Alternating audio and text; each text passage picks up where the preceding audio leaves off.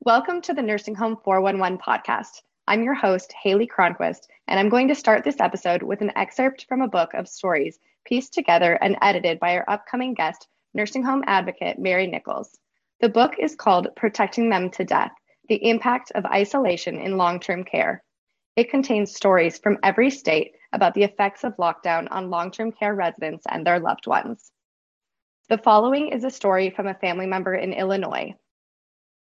The family member named Lucille wrote, "My husband had Alzheimer's and I spent time with him every day at his memory care facility until March of 2020. I shaved his stubble, cut his hair, cleaned his glasses, brushed his dentures, and monitored his health. I tried window visits and virtual visits, but he just wanted to know why I didn't come into his room and was not part of his life like I had been for 32 years. Outside visits 6 feet apart in the summer heat were difficult, and his mental and physical health declined. Then he tested positive for COVID-19 in October and was hospitalized. He returned to his facility on hospice care, and when he was no longer responsive, after 8 months and 24 days, I was finally allowed to enter the facility and comfort him with physical touch until he died 3 days later." After a brief break, we'll speak with Mary Nichols, who helped collect the stories from family members for this book. Here's our music by Silverman Sound Studios.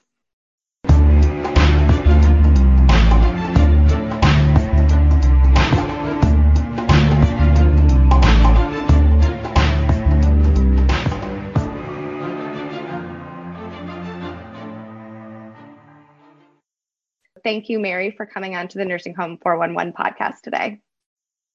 Thanks for having me. I never tire of talking about this. Absolutely.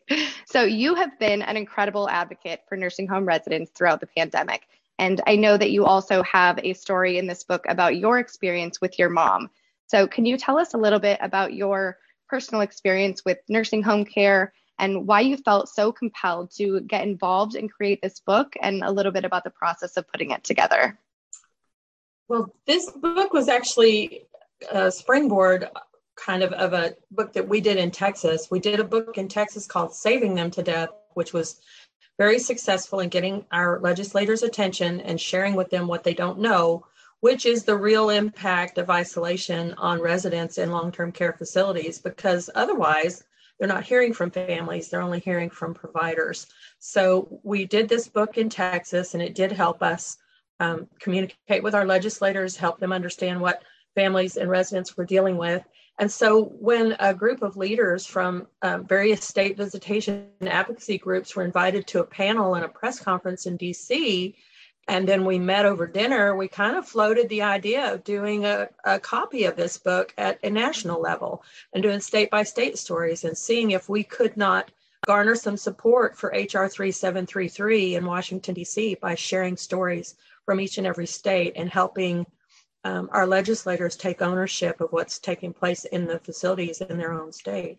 But it basically just started with March 12th, 2020, when I left my mother's nursing home and said, "See you tomorrow." And tomorrow didn't come for 202 days. And that was only after the whole Caregivers for Compromise and Texas Caregivers for Compromise movement. And we did a lot of advocacy work and were able to get some emergency visitation guidelines put in place. And can you tell me a little bit more about how that went in Texas, how you guys went about getting that put in place? Texas, we hit the ground running. The group started on July 12th. Mary Daniel in Florida started Caregivers for Compromise July the 9th. She encouraged states to start individual groups. So I started Texas Caregivers for Compromise July the 12th, and we hit the ground running. We started with a rally August the 8th at the Capitol. But even before that, we were contacting legislators, contacting news media, already having interviews with media outlets. And what we did was we developed an essential caregiver proposal, and we sent that to every member of our Health and Human Services Committee and our Senate Committee on Health and Human Services. So our House Human Services Committee and our Senate Committee both got those books. That was about 21 people, sent that to the governor, sent it to our Health and Human Services Commission, We were doing that every single week, printing that every week, mailing that every week. I had started an online petition in June, and we started circulating that petition in July, making sure we were getting a lot of signatures. And by the time we were done with that, we had over 25,000 Texas signatures and another 1,500 or so non-Texas signatures. These were people who actually had family members in Texas that wanted to sign the petition. But our book was one of our next projects. We did these big yellow signs that say isolation kills too, and at the bottom of each sign was the name of a person either living in long-term care or who had died in long-term care. And we took these 300 signs and we just circulated them through the state of Texas. They would be on one piece of property for a few days, and then that sign host would meet up with the next sign host. They would pass off the signs, and that next sign host would put them on their property, and then they'd pass them off to the next one. And we cycled that through the state of Texas. We kind of made a rotation around the state and made sure that our news media knew about that. So we got lots of news coverage of our traveling signs. Once the book came out, we mailed that to all of our members of our House of Representatives and our senators. We just kept plugging away. And on September the 17th, the governor announced that they would do essential caregivers in emergency guidelines, but we wanted this in statute form. We wanted it to be law. So we did have the chair of our House Human Services Committee and the chair of our Senate Committee on Health and Human Services that worked with our group to develop a bill that they filed in December. And those went to our legislature as soon as that they were convened in January. They were adopted in May and took effect September 1 of 2021. But that was not good enough either. We wanted some permanent change. And so they filed a resolution calling for a constitutional amendment. And that amendment makes it a constitutional right for every resident in long-term care in Texas to have an essential caregiver whom cannot be denied in-person visitation. So we've gotten a lot of work done in Texas, and we really want to see that same kind of momentum mimicked in the other states, because we feel like every person living in long-term care has a right to in-person visitation. So I haven't seen the Texas book, but I've seen the national book, and it's really incredible. And you know, all of the work that you did in Texas was obviously a huge feat. I mean, Texas itself is a huge state. So how did you? Yeah, absolutely. So how did you go about creating this national book? I mean, there are so many incredible stories throughout the book, and it's not just one story from each state. I mean, some states have several stories. So how did you go about that? Well, we had a collaboration of visitation advocacy leaders, and we divided those states up among each one of them. I think each of us had 4 or 5 states, and it was that leader's responsibility to gather stories from that state, either through the Caregivers for Compromise group in that state, or like New York has Voices for Seniors, and there's some states that have multiple advocacy groups for long-term care visitation. So, and then we had a couple of team members assigned to collect those stories and put those in a spreadsheet by state, collect photographs, put those in a Google Doc spreadsheet by state. And then I took my camper out to Lake Hawkins in East Texas and sat there for 7 days and just collated these stories, edited them, compiled them in book form. And then we had 3 editors that I was circulating these back and forth to. It was a team effort. We had a lot of, each team member had a job, and we all had to do our job or the book wouldn't have come together. But we first put the idea out around that dinner table on July the 1st. By September 1st, that book was in the printer's hands. So within 60 days, we had pulled it together. That's really, really incredible. So I know that you mentioned that the Texas book came first. So when you originally decided to put the Texas book together, what was the goal? What were you hoping would be the outcome of that book? The goal, just like it is for the national book, is to tell legislators what they don't know. They just don't know what they don't know. And unless we show them and we tell them the impact of isolation on long-term care residents, they're just not going to know it, because the only input they're going to get is from those provider groups and those lobbyists that they have regular communication with. And they don't have that kind of communication at this level. And in our case, our legislature was not in session. So when we contacted our legislators, they'd say, gee, I'm sorry, there's nothing I can do right now. We don't have a legislature in session, but we'll look at this when session convenes. Well, our residents just didn't have that kind of time. And even if they did, we couldn't wait until the session convened to start working. So we started working right away, and we started hammering right away, contacting our legislators. And it was really funny with the Texas situation, that online petition. We were mailing a copy of that petition every week to our governor and to our Texas Health and Human Services executive commissioner. And that became a very big book after, 5,000 names. And then in another week, it was 8,000 names. And another week, it was 10,000 names. So every week it got bigger. And at one point, we got a letter from the governor saying, we got your petition. We appreciate it. But, this really needs to go to Texas Health and Human Services. It wasn't the governor himself. It was someone in his office. But so I don't know, it felt kind of like a cease and desist letter. Don't send us any more copies of this petition. So we wound up sending him 2 copies of the petition every week. So we did that until we actually got those emergency guidelines in place. The goal here is to let them know what they don't know, because if we don't tell them, who will? They're only going to hear the happy fuzzy side, the smiling people at the closed windows, the people enjoying their virtual meetings. But that was not the truth. This was like Wizard of Oz, we needed to expose the person behind the curtain. And that person behind the curtain was suffering enormously, because a person with dementia, a person with Alzheimer's, a young adult or a child with an intellectual disability does not understand a virtual visit, does not understand that closed window. And we needed to make sure that our legislators understood that they don't understand those alternative kinds of visitation.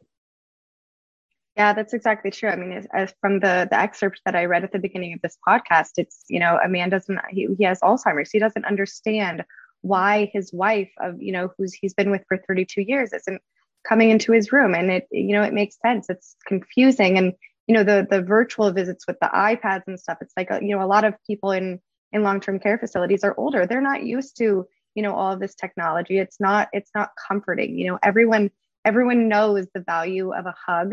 And I think it's just so important. So just a lot of it is not just, hug and emotional care. And I'm sorry to interrupt you, but a lot of this is actual, we're the people, and it's in that excerpt that you read, we're the ones coming in, the family are the ones coming in. We're replacing the hearing aid batteries. We're cleaning the dentures. We're trimming the nose hairs. We're clipping the nails. We're washing the gunk underneath their fingers. We're moisturizing their faces. We're putting chapstick on their lips. We're cleaning their feet. We're scraping their heels of dead skin. We're doing all these things that this enormously short-staffed industry does not have the time to do. They barely have time anymore to meet the basic needs of long-term care residents. They're doing good to get them medicated and get them bathed and get their basic needs met. They don't always have this kind of time, and they didn't anyway. We had a historic staffing shortage prior to the shutdown on March 12 of 2020. Now it is beyond historic. The staffing shortage is so critical. So family members, essential caregivers, whoever it is that resident depends on, that person needs to be able to get in there and meet the needs of that resident. Yeah, that's absolutely true. And that's a great segue kind of to my next point about HR 3733. Federal law gives nursing home residents the right to immediate access to visitors 24/7. And as we are keenly aware of now, family members and other loved ones are critical, like you said, in providing additional care and support of nursing home residents. But unfortunately, when the public health emergency was announced in 2020, families were completely barred from facilities, and residents were not only isolated from their families, but from other residents as well. They were isolated to their rooms, to keep them safe. But I don't think, at that point in time, we obviously didn't realize what the impact of this isolation would be. And it's been absolutely devastating. And even after the visitation ban was lifted, we as advocates, we still hear from family members every day who are still struggling to be granted visitation access, and it's just extremely frustrating. But thankfully that there are family groups like with your essential caregivers groups who successfully supported these laws to recognize the right of essential caregivers to be present, whether or not there is an ongoing public emergency. So can you tell us a little bit about where HR 3733 is now and what the status is? Well, I actually have genuine concern about HR 3733 right now. I'm worried that it's languishing in committee. I'm concerned that our legislators in DC feel like this is a state's issue and that it is up to states to resolve it. I feel like maybe Texas is at fault for some of that because we did resolve it so tidily, but that's not the case in the other 49 states. The other 49 states, they either have no statute at all and they're under CMS guidelines, which means the only facility that has any type of oversight is a nursing facility, or that state has said all facilities must follow CMS guidance, which leaves the state health authority responsible for enforcing that. Or they do have a statute in place, and that statute is either an essential caregiver statute or one of these no patient left alone statutes, which really is not essential caregiver at all. What it basically does, everyone I've seen so far, Florida might be the exception. They have a bill going through right now that could be the exception to this. But so far, every no patient left alone bill that has been adopted, all it does is adopt compassionate care guidelines from CMS, which is end of life and emergency type visitation when a resident is just not able to adapt for whatever reason or is suffering from failure to thrive. And the only way that helps the other long-term care facilities is that it forces assisted living facilities to also abide by those same guidelines. So they're really not helpful. The statutes we've seen, there are some good ones, there are some bad ones, but the only one I've seen that does not grant nursing facilities and assisted living facilities the ability to still shut down visitation unilaterally is in Texas. The only one I've seen that does not still hand over resident rights to the long-term care facility is in Texas. So I would argue vehemently that it is not a state's issue because there's unequal application of a federal right taking place in these 49 states. Well, 50, because it's unequal in Texas. There's one thing going on in Texas, and right next door in Louisiana, there are no regulations at all. They rely wholly and completely on CMS. North of us in Oklahoma, they have no patient left alone bill in place. Totally different. So all you got to do is cross a state line, and it's totally unequal application of a federal right that was adopted by our government in 1987. And that's that right to 24/7 visitation. So it is definitely a federal issue, but I'm concerned that I've not seen any movement on HR 3733 because I think our legislators think it's up to the states, and there's just so many things going on that are so volatile and attract so much news. This one just doesn't attract that much news. It's just not a sexy topic that makes everybody want to jump on it. Yeah, we talk with other advocacy groups often about how just nursing home issues, I mean, that's the thing. They're not sexy. It's not something that people want to really focus on. It's not a hot topic, but it's so important. That's why we're so grateful for you and other advocates who are really doing so much work to keep the pressure on legislators to keep this going. And you mentioned just before compassionate care visits. And throughout the pandemic, these compassionate care visits were something that were supposed to be granted to family members who, when someone was, close to dying. And we heard so many stories, and there are so many stories in the book about how people still were not granted visitation access at that time. And it's absolutely heartbreaking to know how many residents suffered and died alone because, facilities had the discretion to turn people away. it's hard for people to understand this, but there are facilities in this country right now that still deny compassionate care visits, that still deny end-of-life visits.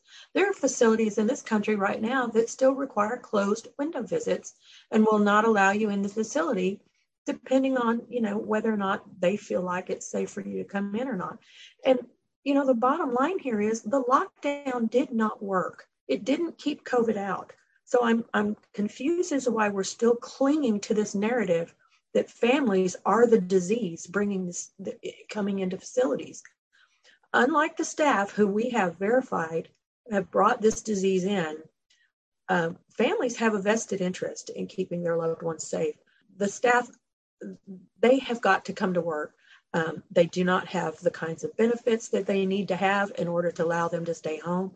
So when they have to just kind of roll the dice, I have a fever, should I go to work? Should I stay home? Well, I've got bills to pay and I've got kids I have to feed. I'm going to go ahead and go to work. And that brings the disease in, and that's what is endangering our loved ones. So there's a bigger issue here, and it's got to be addressed, and that is taking care of our staff. I was at my mother's facility one day, and a vendor with crates of potato chips and things to fill the vending machine was allowed in the facility. He was essential, but I was not. My mother was dying of end-stage Alzheimer's, but he was essential. Filling the vending machine was essential, but me sitting at my mother's side, holding her hand, reading to her and talking to her was not. Yeah, it's such a hard thing to process that information. It's just not right. And I'm sorry that you had to go through that. And, I'm not sorry I had to go through it. I'm not. I think that, I think it's what it took to motivate me and make me do this. Had my mother died 2 months earlier when I was in the backyard screaming at God, why is she still suffering? I would have never been involved in this advocacy work. I'd have never started Texas Caregivers for Compromise. Somebody would have, but it would have looked different than it does today. So I don't regret this. I believe my mother's suffering had a purpose, and I believe that she would be honored that her suffering helped so many people. We have over 120,000 people living in long-term care in Texas, and I think everything that my mother went through has a value. I was not a woman out to change the world. I just wanted to go in and see my mother, and it wasn't happening. So this is the result. I'm actually kind of thankful for the pain in a weird way. It's a very positive and powerful way to look at this whole experience. And again, we as advocates so appreciate you and all the work that you've done and continue to do. It's amazing to see all of these advocates who have gone through such loss during the pandemic and are still pushing so hard. And we couldn't be more grateful for you. So we like to close out our podcasts with recommendations from our guests. So two recommendations, one long-term care related, a book, a movie, a podcast, really anything. And then the second can just be any recommendation that you want. There's an author named Jenny Lawson that has some books out. Her newest one is called Broken in the Best Possible Way. And that's kind of what I was just talking about, but she's funny. She uses her own experiences in a very comical way to make some poignant points. She has two other books. One of them is called Curiously Happy, and her first book was called Let's Pretend This Never Happened. But her newest one is called Broken in the Best Possible Way, and I would highly recommend reading it. It's not a heavy read. It's not a dark read. It's a very uplifting read, a very funny read, and it's worth it.